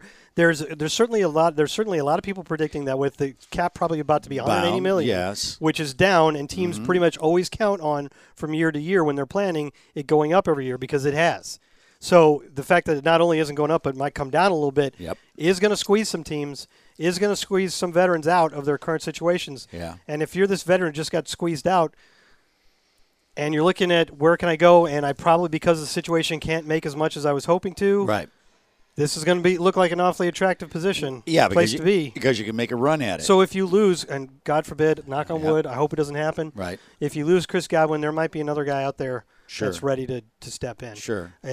But I And fans have to realize too, people go, "Oh, you got to give a hometown discount." I'm just going to say this: when you're at your job, and someone else is going to offer you, and it's pretty much, you don't just say no. Now, sometimes you look for lifestyle and things of that nature, and that means a lot. I mean, I personally went for lifestyle rather than traveling all over the country for jobs. But that being said, yeah, everybody has to make their own call. But it's nice for them because they just won a Super Bowl. it's a balance. It's a Yeah. balance, but certainly I think you have two sides there. I think you have the Bucks who are very motivated, just like they were last year with JPP and Shaq and Ndamukong Suh and a number of guys. Very motivated to try to keep them around. Sure. You're going to have a motivated Jason Light and everybody on his staff to make it happen, and you're going to have players who like it here because this is a very close team, as Bruce Arians And it's a keeps great saying. coaching staff. It's a good Yeah. environment. I mean, it's hard to, and it's Florida too with Yeah. no state income tax. Right. It's hard to pick a better destination right now. Now, if you were Shaq Barrett in Denver and you're the fifth wheel, and you need to go somewhere else in order to have a chance to play regularly and show what you can do. But that's not what we're talking about with No. these guys. Maybe Leonard Fournette, maybe Antonio Brown, maybe they say, I'm a number one, and I'm going to a team where I'm the unquestioned Sure. number one. I can understand that, but for most of these guys, that's not the case. Levante David doesn't need to go somewhere else to be the number one. No. He's the alpha around here. Yeah. Which I He have doesn't really act like it. Which but I have to say, I was so happy for him. And number one guy. He was very gracious to go on the air with us after the Super Bowl. Was he? Yeah, he. Actually, it's there's another podcast that we do that TJ does, which is nothing but Bucks. And that came out Monday morning, right? Yeah, it came out Monday morning. TJ stayed up all night to put it out there because he knew people wanted to hear it. Cool. And that interview's in there, and you should listen to the interview because It's really in where? The in app? that podcast in the Oh, app. the interview Yeah. with Levante David. Yeah, and it's a great interview about. He talks about Tom Brady doing the speech before the game and what that speech meant to Levante. Everybody's talking about it. I saw Devin White ask if we had it and could put it out there for everybody to see. I'm not sure we got it recorded. I don't know if anybody was allowed in there. See, Right. there's so many restrictions. Wasn't it a players-only meeting? It was a players-only meeting. So, I mean, that could very well have been Somebody in there. that group should have pulled out their cell phone and recorded it. Maybe Tom didn't want anybody Yeah, to that's have possible. it. So there's that. So, yeah, I've heard that speech was pretty – and he apparently also texted everybody on the team and said, Night before. we will win. Yeah. Pretty solid. Little things. Yeah. He knows Yeah. how to do it without being corny. Well, not only that, but then he proves you're right. Yeah. So you kind of have to go, maybe I should follow this guy. Yeah, and then wouldn't that make you want to stay here? Yeah. Find Well, out there's guy. that. Makes me want to stay. So- I've decided I'm staying another year if they'll have me. We got to – we're probably pretty deep into this, right? Yeah, 52 minutes. But, I mean – And we haven't been salty we're one talking- time. Well, it's hard to be salty when you're the – we were a little salty about – well, no, we weren't salty about No. the officiating because – No, wasn't against I us. was a little salty that people were calling those plays drops. Yeah. That was about it. Yeah. You want to talk about somebody who was salty? Sure. One of the best moments of the entire Super Bowl? Okay. And they won't see this, but you'll know what I mean when All I right. do it. All right. Yes. I That- just did the Antoine Winfield crouch in front of Tyreek Hill and flash him the peace sign right in his face. You know what? I thought that was the best. Every- and it was. They could have thrown 50 flags. Yes. I don't care. That was the It was best. so great. And it didn't even hurt the team because it was a penalty. It knocked us back a little bit after the turnover on downs. But you talk the game about, was over at that point. And what I loved about it is not only is it payback, but if you do a backflip in someone's end zone, and you come back, you better play really hard. I'm not a and big- he was a non-factor in this game. Yeah, for sure. Non-factor. Took him out of the game. He only had until the end when the defense was playing very deep. He only had like 3 catches for 32 yards. Ended up, I think, 7 for 72. Hey, payback, and I'm going to say it. Payback's I'm not a big fan of the memes on Twitter that get started and then get really old pretty quickly. One of the ones in the last couple. Don't say the airplane with the only touchdown. Kansas City. It's a general meme idea being how it started, how it is now, and you get the 2 different pictures. I'm like, it's so played out. Yeah. That's the problem with these Twitter memes is it might be cute and funny a couple times, but then everybody uses it, and then it's like, oh, God, are we really doing another how it started, how they it all ended? think they're the first. That being said, I did see one I liked, and it was Tyreek Hill, and Winfield's in the shot. You can see Tyreek Hill looking back at him, giving the peace sign on one of his, I think his 75-yard touchdown in Week 12, and then next to it is the Antoine Winfield crouching over him, giving it right back, and I doubt that Tyreek Hill would even complain because if you're going to dish it out, you got to understand when it doesn't go your way, you got to take it. Got to take it. He does that peace out thing, which could be considered taunting, and he's never been called for it. Also on the sidelines, picking up the phone, help is coming your way. Come on. You were feeling pretty good. So if the game was a 3-point game and Antoine Winfield cost us critical field position with that penalty, then he would be getting rightfully criticized. But screw that, man. It wasn't even close. The game was in hand. It was the perfect opportunity. Right. I'm glad he thought of it. I don't think I don't know if I would have thought of it. And the thing is he is such a well-reserved. Do you know that was his only penalty all year? Is that right? I believe so, yes. That was his only penalty all year. And it was a forced penalty. He did it, at you. Right here, right He knew now. he was taking that one. But he'll get fined, too. But it is when you look back that the Bucs were beaten solidly by 2 teams, the Saints and Kansas City. But then when it mattered, they won the bigger game. Yep. So crazy. Football's crazy. Stride. 8 straight wins, the most in team history. Oh, God. I remember us. I forgot. You know what? It got to a point where I think part of it is just because you were just hoping to get in, with 7-5, you were hoping to get into the playoffs. Remember how we were talking? That's what I was about to say. Really need to win 3 out of 4. You could probably sneak in, but it would be, best if you won all 4 because you're going in. We were talking about this. Yes. We were seeing what are we going to need. Yeah. It'd be great if we could win all 4, but it's hard to predict winning 4 in a row. Yeah, if we would have said, you just win 8 straight out, they would have been giving us a cup to, in it for a drug test. And then we didn't lose again. I mean, just nuts, man. Yeah, and just nuts. I'm going to get a little salty here, though. Okay, well, because we'll give the fans what they want. Well, it's on a personal salt. So it's just, this has been a wonderful journey. This has been, sure. Both you and I have waited a long time. I mean, this is my 30th season doing this. This is your 29th season doing it. 18 years ago, we got to do a Super Bowl. It was awesome. Thought we were going to go back. We didn't right away. That was my 11th year in the league, and I already felt like I'd been there forever. Yes, I agree. And I wasn't at that time. I was not working for the organization. Right. But it was kind of I was part. Very adjacent. Yeah, and ownership had treated me like I worked for the organization, but it's been 18 years. To where we are right now. That's a long time. When's the salty part coming? Well, here it comes. The salty part is I'm really, really pissed at COVID. COVID, yeah. I am it just sucks so much out of everybody. And when you look back at the 2 different Super Bowls, as exciting as this is and as wonderful as it is, it's just so different from the other way we did it. Yeah, that's why I was talking at the top. And Jeff, let's make sure we acknowledge that COVID has done a lot worse things. Than unbelievable! Yes, a lot worse things. We're just talking this specifically. It saddens me that people have a hard time to wear a mask. I know, that saddens me. Okay, you've said that all year. Yeah, and I'm a big mask wearer, but and what's really crazy about all of this, what COVID did do is forced the Super Bowl. Well, I'll take it back. What happened was Los Angeles couldn't get their stadium together, so the Super Bowl got forced into Tampa. Right. And so when you think of Super Bowl 55 is going to who wears 55? It's Derek Brooks' number if you don't know.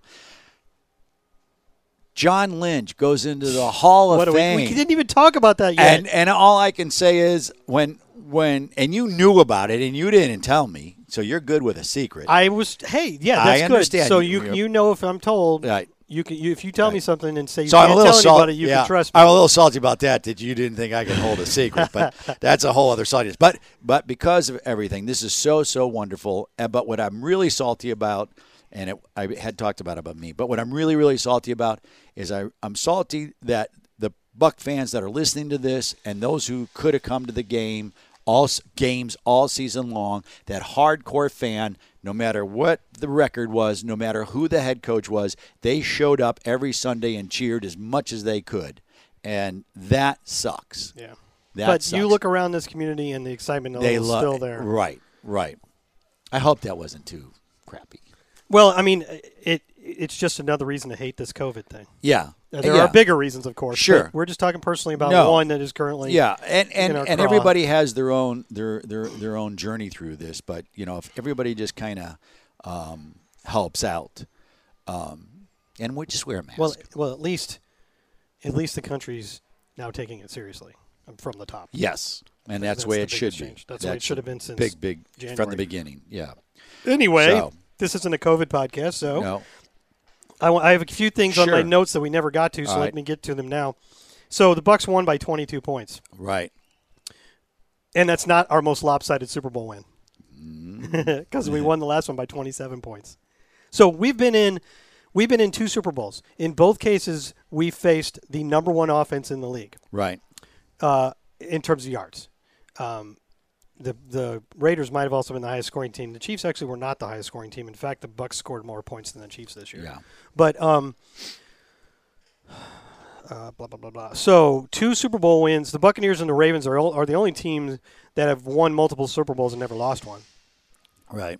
And the Buccaneers have 2 Super Bowl wins of 20 or more points. Mm-hmm. That's only one fewer than San Francisco has 3, and the Bucs and Dallas have 2, and that's it. Nobody else has more than 1. Right. So when the Bucs get to a Super Bowl, they dominate, which doesn't make for the best. Yeah, TV well, they're ratings, 2-0. There's not very many teams that are 2-0 in the Super Bowl. This is only the 3rd Super Bowl with when a defense didn't allow a touchdown. Wow. One was just 2 years ago when the Brady's Patriots beat the Rams. Right. Or was that 3 years ago? No, 2 years ago. It was because he left, and then they didn't go next year, and then he's back this year. So. Okay.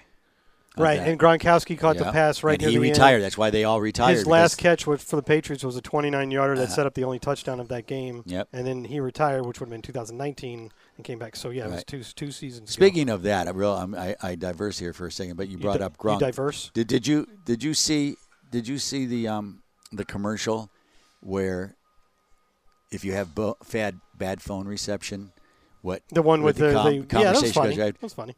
And the best line is Gronk. Mom, where's my football pants?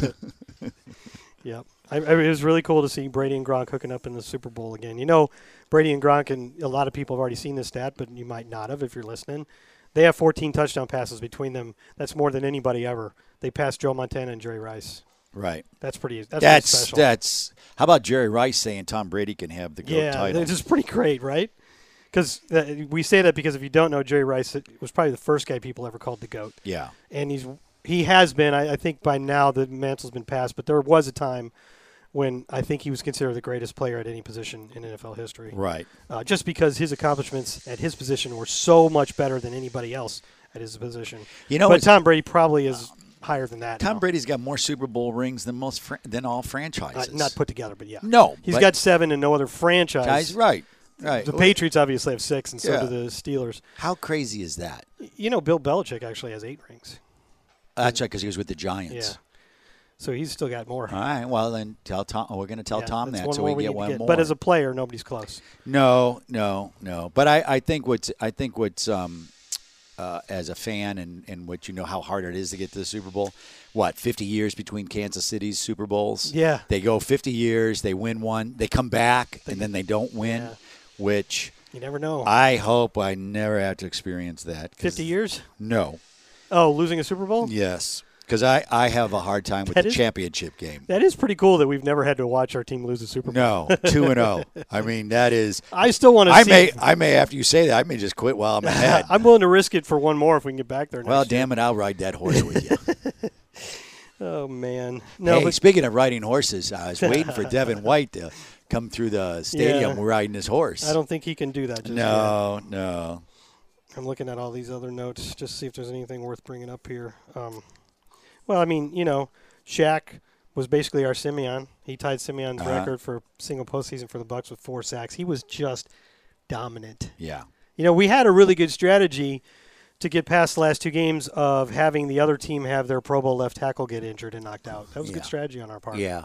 That really helped a lot. But that's the crazy part about what it takes to get. You can have the best players in the world, but you got to stay healthy. You've got to, it's hard to stay healthy throughout the whole year. Yes, everybody loses players, but that's where I think Jason Light did a phenomenal job, and the coaching staff did a phenomenal job of backups. Right. So when Ronald Jones had a COVID and the quad, you had Leonard Fournette. Right. When we were beaten up on the receiving corner, O.J. we got Howard Antonio went down. Brown. And then You had- forget about O.J. you had going Gronkowski. down. Yeah. But really, you can look at most teams that are there at the end every season, and they are among the teams that also had very good injury fortune. Yeah. I mean, there have been some Packers teams in recent years where Aaron Rodgers went down, and they really didn't have a chance after that. And we would have been in trouble without Tom Right. Brady, let's be fair. Right. If you look at the overall picture, it was a great year for us injury-wise. With Vita Vea coming back at the end, Antoine Winfield coming back from missing 1 game, Devin White coming back from the COVID list. When we hit the Super Bowl, we had all 11 guys that started for us on defense at the beginning of the year. We had them all. Right. Now, because Vita had just come back, Nacho was actually starting at nose tackle in the game, but Vita was back, and he was out there on passing situations Right. primarily. So you had everybody on defense. You still had them at the end. You can't underestimate how big of a deal that is. Well, no. You didn't lose one of your corners along the way. I mean, maybe for a game or two, but Right. and then on offense, And the guys who played stepped up. yeah, and then on offense you lost O.J. Howard, but you had Rob Gronkowski. We're sitting there, he was already starting, but Gronkowski and O.J. Howard would have been a pretty nice pairing. And then that's really it. You lost Alex Kappa at the end. Right. You were without Ali Marpet for like 3 games. Otherwise, until you lost Kappa, your offensive line everybody was starting. What did you lose? You had a bunch of injury problems at receiver in the middle of the season, but everybody recovered. And by the time we hit the Super Bowl, we didn't have a single player out of the Super Bowl because other than if they were on injured reserve. But of the players on the active roster, nobody had to miss it due to injury. Right. You usually have 1 or 2 guys out due to injury. Maybe they're not even the starter or COVID. It is. We waited for the injury, the inactives. We got the inactives 90 minutes before the game, and not a single one of them was inactive because of injury. That's a really remarkable thing to be able to say when you're about to play the biggest game of the year. So we should not. I mean, give people credit. Give our training staff and our strength staff and our medical staff credit for helping make that happen. Give the players credit for working really hard. But there's some luck involved there too. Right. No, you have to have a little bit of luck. That's why it's so hard to repeat. That's why you can't take it for granted. That's why everybody just enjoy it because you don't know when it's going to come around again. And in Kansas City right now, they felt like they have a really good team, and they still have a really good team. Have you seen the Super Bowl odds for next year? You see who's number 1? No, I haven't seen Kansas City. Well, I wouldn't. We're be like 4. Yeah. Well, that's because they figure we're a fluke. No respect. Well, Tom Brady's going to be 44 years old next Right. season, so I don't Sure, know. sure. You can't expect him to keep playing. Yeah, we did ask BA if are you ending up on a high note? Hell no. Hell no. Yeah. I'm coming back to win another one. What was the slogan that Kansas City had? Going for 2 or whatever? I'm sorry, but whatever. Kansas City had a slogan about I don't know what it is. going to the Super Bowl a second time. But anyway, Bruce said that he wasn't going to use it. Someone brought it up to him, and he said, "I'm not using that slogan. It didn't work very well." So I wish I could remember it, but I still got you to laugh. Okay. Yeah, no, he's had Took some me a good- while to land the plane, but we got there. He's had some pretty good quotes along the way this year. He's the best. Partially because he's just honest. Do you know? Out of all the media requirements he has, everything he has to do, it was about, it was almost 12:30. We were still on the air. He did call and do his interview with us. That's great. Yeah, and our PR department did a super job of. It was funny because we opened up our phone lines for the fans, and so many people were calling. All the lines were jammed, and BA was getting a busy signal. So I had to get the station to reroute a phone into the studio. Crazy. The PR's calling me going, we can't get in. I go to the producer, what's going on? He goes, the phones are blowing up. I can't. We need to hear from Larry from Lutz first. Yeah, okay? well, that's what I'm saying. I'm going, how are we going to do this? But we did. We figured it out. But all in all, it's an exciting time. And go ahead. No, if you had something, go. Well, no, I was just thinking, I'm sitting here thinking, okay, I got to put together the Salty Dogs, and I'm thinking, now I got to add another piece to it because we were there when the Bucks win Super Bowl 55. So. Oh, you mean you got to change the intro? Yeah, but I think it's been needed I think that's been needed for a while now. Yeah, so I don't know what I'm going to do. You can probably take not the this Matt go around. Bryant field goal. Yeah, I'll probably do it next year. Make it fresh, something new. Because I don't have time to do it today. I didn't think you were going to do it today. Oh, okay. Well, I felt like you were pressuring me. No. Okay. Yeah. I feel like we could talk about the Super Bowl for 2 hours if we wanted to. We're going because we could just wrap it up and get to the fans. Emails. We've been. Or do you got some more stats? Well, I really don't. I mean, I don't think you got through them all. I think I got through the ones that people went. Damn, Jeff, you're really good. You're really good. Now you're being Tony Romo, making up conversations of our listeners. We're the only. Did we mention third team only to hold a Super Bowl opponent without a touchdown? I just did that one. Okay, just checking. You don't know who they were. Probably the Packers. No. Oh, okay. We just talked about it was the Rams like 2 years ago. Oh, I think yeah, the other the one was a long time ago, Dallas. Dallas, yeah. This was the 31st time a quarterback has been named Super Bowl MVP. Did you know that? I did, yes. Yeah. All right. Did you know that Tom Brady's been named Super Bowl MVP 5 times? I would hope you know that one. Yes. He's the first in 3 different decades. Yeah, I know that part's cool. Right? How about how crazy is that for Salty Dogs? We love that. I forgot what I was going to say. And then, do you know what Brady's passing rating was? 125. Yeah. And that's his best ever in a Super Bowl. Crazy. Isn't that hard to believe? That is crazy. And that's with only 201 yards. So everything that's the only reason why it wasn't perfect. Do you know how good he is? That was his 5th time he was over 100.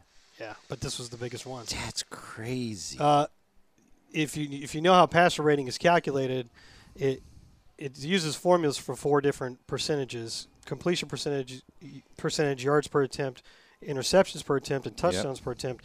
And probably the 3 touchdowns, 0 interceptions, and 21 of 29 were pretty close to perfect, as high as you could score. Because at a certain point, if you throw 80 or 85 or 90, it doesn't change your rating. There's a certain point where it's as high as you can get. But it's just that the yardage total was only 201. Yeah. But that's all it needed to be. That's not a complaint. I'm just saying that's the only reason why his pass rating wasn't something like 145 or something. Right. Yeah. We ran the ball very well. Wow. It did everything. And played fantastic defense. Good special teams. Dude, they were – did you know that the Chiefs were converting like 50% of their third downs from 7 to 10 yards, like 51, which is insane, by the way. Right. Yeah, we were killing them on third down. I was actually watching the broadcast parts of it earlier, I think yesterday, and it's on tonight at 9 o'clock. NFL Network. Okay, but today's Tuesday. Is it the CBS broadcast? Because my wife had somehow taped. She said, "You want to watch it because I taped it." And we're watching it. And I'm like, these commercials are kind of just boring and lame. They're not. There's no special commercials. And then I realized we were watching it on NFL. She taped it on NFL Network. Yeah. I want to watch the CBS version with all the crazy commercials. Yeah, I don't know who has that, but I'm sure the NFL Network is selling it, reselling it, repackaging it. Yeah. So I don't even know if there were good commercials or not. I heard there were, but I didn't see any. I mean, I heard there was a new Progressive "Don't Turn Into Your Parents" commercial. Those are great. Yeah, I heard that there are people in the organization that have the official TV copy. So I mean, I assume I'll see it eventually. But I do want to. I'll probably watch today is Tuesday, so I'll probably watch it tonight. It's on at 9. Just because when you're doing a game, it's funny how you watch it differently. When you're working, rather than just sitting there cheering and then feeling good all over again. So you didn't let me finish that the Chiefs only converted 3 of 13 third downs. Jeez. 23.1%. Yeah, that's a hard go. And I was seeing a bit of the broadcast, and one of the announcers was saying he has not completed a third down pass yet, and this was in the fourth quarter. Yeah. Yeah. That's incredible. You did. I think so much was going on, you didn't realize that. Is dominating them is the right term? We dominated. But I think we did. Yeah, we dominated the but game. because of Patrick Mahomes, you kind of were in the back of your head saying he could bring a comeback on you at any time. He did it every game in the last postseason. I think I tweeted about that at halftime. I'm like, I was doing the similarities between the 21-6 lead and the 20-3 lead. And I said, but this is where we need to remember that Patrick Mahomes has shown the ability to lead his team back from double-digit deficits. Right. So there is a lot of work still to be done. Well, they got that work done. Right. They got that work done. They Yeah. scored 3 points in the first, second, and third quarter, and none in the fourth. No. 9 points. Seriously. You couldn't have predicted that. There's no way you would have said that was going to be the case. I honestly thought I went into this game. I really did believe the Bucs were going to win. I had a good feeling. I did too, which is not normal for me. No. You never have those feelings. I either feel neutral or I have a bad feeling. I felt good. I just thought it was going to be one. I just thought it was going to be a shootout. I just thought it was going to be whoever has the ball last is going to win. Well, I went on your pregame show and talked to Ronnie and John. Right. And they asked me at the end for a prediction, and I predicted that the quarterback who has by far the most game-winning drives in the postseason, Tom Brady, would have the ball in his hands and would lead us to a game-winning drive, and we'd win 33-27. Wow. So I felt that we needed to score 30 to win. Oh, I we did too. We did score 30, but as it turns out, we didn't need it. And John came back with he didn't love the prediction because he's like, I really want a game where we're ahead by 2 touchdowns near the end and we can relax or something. I'm paraphrasing. And he got it. He got it. I was thinking about him during the game. I'm like, John Gilmore got it's what we all wanted. Of course.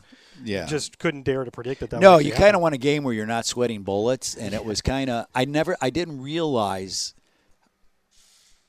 Honestly, it was almost like you said. About 4 minutes left in the game, then I went, "Holy crap! This is gonna happen. This is real." I remember there was a former Buck employee, one of the ones that actually texted me about the similarities at halftime. Charles Campese. Sure, I remember. So Charles. he was on the trip, and he helped me a lot, even though he was in CR. He helped me a lot on game days in that little span, those seasons there. And so he was sitting next to me and actually helped me with a massive computer malfunction in the middle of that Super Bowl. But I remember the moment where I turned to him in that game, and I said, "Holy blank, we're going to win the Super Bowl." Yeah. Because there was a point in that game where you knew that it was over. Right. Maybe it was 38-3. Yeah. Maybe it was when we scored. Derek Brooks' interception, third quarter, where Maybe Gene goes, he the- put a the dagger in it, dagger. and then went, maybe I said that too soon. It could have been as early as, so it was 20-3 at halftime, and then we got the first of Dwight Smith's. I think we scored, maybe Keenan McCardle right after halftime, and then Dwight Smith got the picks. The first was pick sixes, and I think that was the moment where I think we're winning at that point, like 35-3 or something. Right. I think that's when I said to him, 34-3. I said to him, "We're going to win the Super Bowl," and it was like you're staring at each other in disbelief. This because you've been living on the edge for so long. Are we going to win? Are we going to win in Philadelphia? Right. Are we really going to win the Super Bowl?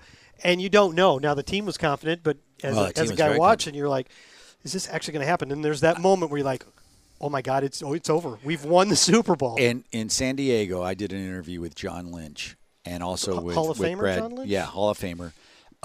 Before the game that we used during a pregame, and in our conversation, he didn't say it on the air, but he said it to me off to the side. I remember it, and it just cranked me up. He said, "We are going to win this game, and we will dominate them. We are so ready, you will not believe it." And I remember walking it out, and I was thinking, wow, I'm sure glad he feels confident about winning the game. But as it was going on, and then later on, you hear him go to Monty and say, "Monty, we know the plays. We know." You know? And I was like, whoa. And then that Super Bowl, the Bucs win, and then John leaves here, goes to Denver. Fast forward 18 years. He's in the Hall of Fame in Tampa, standing on the field. Yeah, again, you cannot write this stuff. It's first team to win the Super Bowl on their home field. And I could not be I hope that things clear up in this country with COVID, because I would love to go to Canton for that one. For that one, yeah. Yeah, we were, because we've been to Derek Brooks's. We've been, Warnsap. yeah, and that's what I think people don't realize, that our ownership group, the Glazers, have been very, very kind in that aspect of something pretty big like that. They don't have to, but they charter a jet. And we all went up there. People. Not all of us. No, but those of us, how they do it, and I kind of like it the way it is those who have a connection with that person, which makes sense. Yeah, pretty exciting stuff. So, what else you got? I'm good. All right. Like I said, we could talk about the Super Bowl forever. But at some point, sure. So you want to go? You want to hear what the fans had to say? Yeah. Did you get any after the Super Bowl? Yeah. Oh, okay. And, there's a few before and a few after, and I'll tell you, I looked through them very briefly, and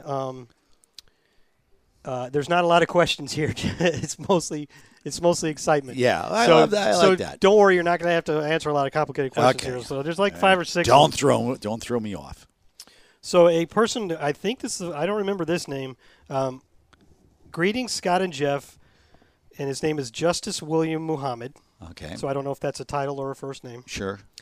It's an honor and a pleasure to engage with two titans of sports journalism. Laying it on a little thick there. All righty. So he wrote this after the Super Bowl win. No, this one came in on the 26th, so it was after the AFC Championship game. Oh, okay. But we will have some from afterwards. Sure. We'll get there. It's an honor. I've been a lifelong Buccaneers fan growing up in Newark, New Jersey. My uncle played football at the University of Oklahoma. Uncle Luther was very fond of Leroy Selmon. I get the connection. That's your birthplace. Continue. Yeah, Norman. That's right. I was born on the campus. He introduced me to Mr. Selmon when I was a young child. As we both know, if you met Leroy Selmon, you almost certainly came away impressed. One of the best men I've ever met in my life. Rest in peace. Right. Although I spent a majority of my adult life in Massachusetts, with the exception of my time at Florida State University, I maintained my fanhood as a diehard Bucs fan, never wavering. Well, good for you. It's paying off. Anyhow, sorry for the rambling. That's perfectly fine. Sure. My question, which I'm sure everyone has or will ask, will we be able to fire them cannons during the Super Bowl game? Well, we know the answer now. Yeah. Well, we knew going into it because they broke that. Sure. We talked about this, Jeff, and we both said there's no way they're going to let us fire the cannons. And you said, and I've been telling people this since they broke the news, you said, I want to talk to somebody at the league because I think they should at least let us do it after the game if we win. So then about midweek before the Super Bowl, they announced Bucs can't use their cannons. A lot of Bucs fans on Twitter got very upset, and I was thinking I didn't expect them to say we could use the cannon. And then I was thinking about how they also said, but if the Bucs win, they can fire them long and loud. And I was thinking about how you were the first one I heard who made that suggestion, and they did let us do that. And they did, and it was awesome. So it was almost worth not getting to fire them during the game. But here's the funny part. You were in the press box, so you couldn't hear it. Someone out in the parking lot where everything was closed or whatever, every time we scored, they were firing firecrackers loud enough like it was a cannon. That's and great. You could hear it. I did hear somebody mention that. Yes. I didn't know what it was all about. Yes, and I thought, wow. That's dedication right there. That's getting strong. Around it. Yeah. That's pretty cool. Stuff. Yeah, very good. Okay, good question. Yep. Mr. Muhammad, Justice William Muhammad. Thank you. This one, now then we also had our guy from Brazil, but he's got another one coming, so let's skip this one. Never mind. The Michael Spalla from Connecticut says, champs, with 4 exclamation points. What a game, dogs. Not much of a question, just some praise. Being from the Northeast, I've been watching Brady for most of my life. While he is definitely a huge piece, I can't say enough about the defense. They left it all on the field. How Devin White wasn't a Pro Bowler is a crime. And while I have little kids and I know I'm supposed to reinforce good sportsmanship, I couldn't help but love Antoine Winfield showing Tyreek Hill what time it was at the end of the game. Luckily, my kids were in bed. I was just able to smile. What a season, go Bucs! You know, if they're small, he could have just told them, he just telling them peace. Yeah. You know, he's just saying, hey, peace. Peace on earth. Right. Let's all fight for peace on earth. Can't we all just get along? So, again, no question there, but that's a good email from Mike. Yeah. All right. Keith Manlove from the UK, from Chesterfield, to be exact, in England. Ahoy there, Salty Dogs. Wow, what a fantastic team performance last night, especially the domination from Todd Bowles' defense. Yep. I haven't emailed for a while as I get superstitious. Okay, I'm with you. I approve of that. I had an 0-2 record when you read out my messages and didn't want to make it 0-3 at a crucial stage. I appreciate that. That's dedication. Okay, listen. Thank you, sir. Listen, same pair of socks. I mean, everything was clean. I wore the same pair of socks, the same shoes. Same slacks, same sweater. Even though it was 70 degrees It out, was hot. I wore a sweater, and I said I'm going to wear it. But it got cool at night, so I'm glad I did. Okay.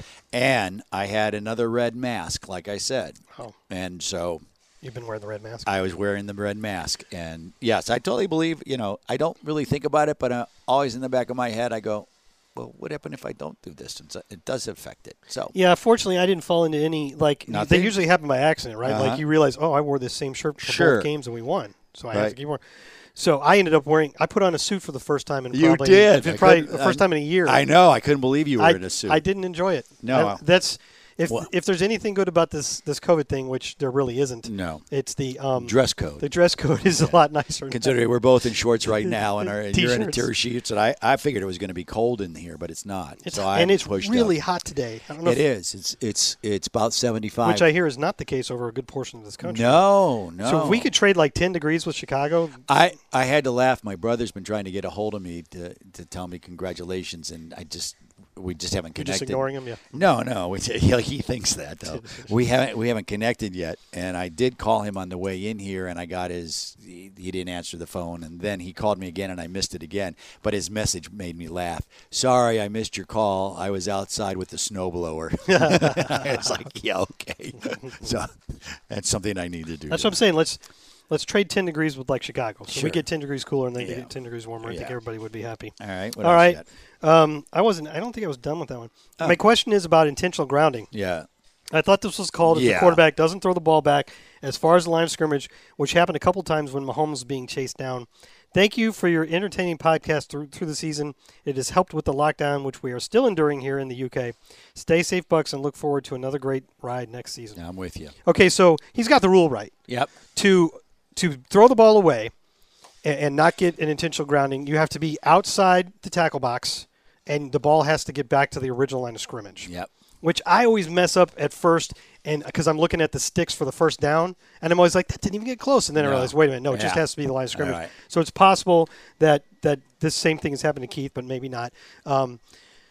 Yeah, but here's the thing. I think that the refs are very lenient, and they err on the side of yes, he was outside the tackle box, and yes, that goal. If he was close to being outside, Right. basically, if you make him run right or left, they're going to say he's outside the tackle box, even if he's only run a few steps. Yeah. Because you basically look at those dashes on the Sure. You see where the Super Bowl logo is in the I field. do. So the tackles are basically on those two lines of dashes down the middle of the field. Uh-huh. Okay, and so it's pretty easy to see if he's crossed that line or not, right? So you can usually tell, and they give him the benefit of the doubt on that, and I think they give him the benefit of the doubt if it came somewhere close to the line of scrimmage, they're going Right. to give it to him. Yeah. It's just those ones where they clearly Well, clearly are still in the pocket or clearly didn't try to get it to somebody.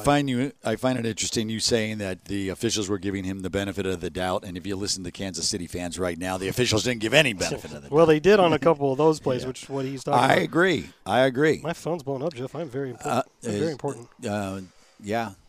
Well, Um, that's because big doings tomorrow. Yeah, but are we going to talk about Sure, because this won't run till tomorrow. that? Do you know, is it a done deal now? I believe they're working. Well, why don't you? Well, with the celebration and because of COVID and restrictions like that, it looks like we're going to be having a boat parade with the players on boats, which is kind of cool. And it looks like Casey and I will do our usual Wednesday show from on location somewhere down there. So Wow. look for that. Very exciting. Maybe, I'm not exactly sure. And it'll be live streaming, I'm sure. Yeah, that's the point. So we'll see how that goes. All right. So that was that one. We got a few more. Here's our guy from Brazil, Alexander. Ahoy salty ones. And he's got a little question mark after salty because he probably figures we're not too salty today. Right. First and foremost, I'd like to thank you guys for all the great work you've put on this season and especially this past week. Mr. Smith, I'm impressed with how many pieces you have written between the Green Bay game and today. Wow. And all those many words you wrote. I do intend to write a little too long. Yeah, but I like reading your stuff. Mr. Ryan, what was with those What? What was with the? I think he thinks you're in charge of this. What was with those press conferences last week? There were way too many live links simultaneously. Oh. Congrats to you and all the crew. I guess maybe handling that. Okay, no. We had nothing to do with that. I had nothing to do with it. That was the NFL. They handled all of that stuff. They basically made it be like a virtual media day where the guys did. are at podiums and you kind of have to choose which ones you go to. Yeah, and it was very confusing for writers and stuff because people were jumping around and sometimes they forgot who they were talking to. And so, no, I had nothing to do with that at all. No, the Bucks as a whole had nothing to do with that. No, that I was. mean, they helped out a little bit with some of the moderation. Yeah. But it was all set up by the league. When Super Bowl, even though Super Bowl is run by the NFL, but by the league itself. People from New York and all over come into whatever city it is, and they run the Super Bowl. They take over the stadium. We were in our own stadium, but we were a visitor in our own house. Yeah. We had no control of anything that was going on, and everything was pretty neutral, very much so. You know, if the Bucks got something, Kansas City had to get something, and that's just the way it was throughout. Now, I want to make sure I say this right in case Sure. any of our PR guys end up listening here. But they did have to do a lot of work on those media days, Yes. getting our players to the virtual podium. Which is not usually the case. Usually the case, they get to enjoy the Super Bowl, but they were facilitating players being in a certain place. I've heard from some PR guys, friends around the league, that the Super Bowl, when they've been in the Super Bowl, it was like one of their easiest weeks of the year. Yeah. Because when your team was, everybody's doing it. Everybody took control of the NFL. Took in this case, because of all the COVID restrictions, I'm pretty sure our PR guys were running around like crazy that week, getting guys lined up. Yep. Okay. All right. So there you have that. What a great football year, he says. Was that the greatest defensive performance of Bucks history? Top 3. Since you did, thanks for reading. Yeah. It's probably top 3. It's up there. I mean, when you think about it, I don't think this defense can yet say it was as good as the one that ended up winning the championship in 2002. No. But they might get there. But they had a more dominant performance because they only gave up 9 points. Yeah, I think it's the best defense at such a young age. Well, and it's certainly the best defensive game we played in a crucial game. Yeah. I mean, the game we played, I mean, I guess it depends on how you define it because that 2002 team in the Super Bowl had a Super Bowl record 5 picks and a Super Bowl record 3 pick sixes, and they had 5 sacks. And so you could say those numbers made it better. But on the other hand, this team only allowed 3 field goals. Right. So that is which one's more important? Which number do you like more? But I think we could put them both comfortably in the top 3. Mm-hmm. The Bucks record for the game they won they beat Kansas City coincidentally in the final game of 1979 and only gave up 80 yards and won 3-0. Right. So you could say that might be the most impressive defensive game of all time. But what we have to remember about that game, it was played in Old Tampa Stadium in a freaking monsoon. Uh-huh. You've seen, I'm sure, the clips of the water. 3-0. Yeah, you've seen the clips of the water coming down there. the stair. So you saw the water like a waterfall down the stairs. I was in the stands. So that the conditions had a lot to do with that. Trying to figure out why they made me go to this game. So, I think that's top 3 just because the conversion of the actual stats of the game and the importance of the game and the explosiveness of the opponent. Because, in the Super Bowl year, we went to Baltimore and won like 26-0, and the defense was fantastic, but they were playing a backup quarterback, and, it wasn't the same thing as trying to shut down Patrick Mahomes. Right. It's subjective, but I'm willing to put it in the top 3. I'm not sure. I'd have to study it more to see if it's number 1. I like it. It's fresh in our minds, though, so we can say yes. Yeah. All right, from Kent Denny. Thank you. No questions today. Just a heartfelt thanks for taking the time each week to bring us insight and a little saltiness. What a year. Have a great Victory Monday. Go Bucks, a listener from the beginning.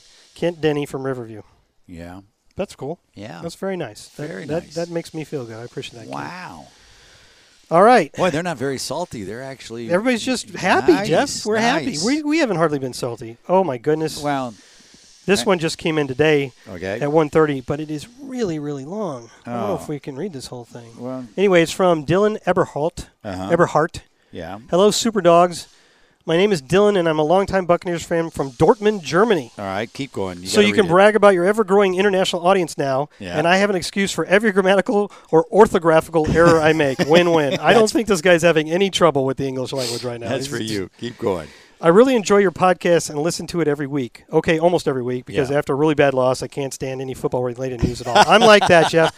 When the Bucks lose, or if it's baseball season and the Cardinals lose, I can't watch highlight shows. No, I just can't do it. No, I get you.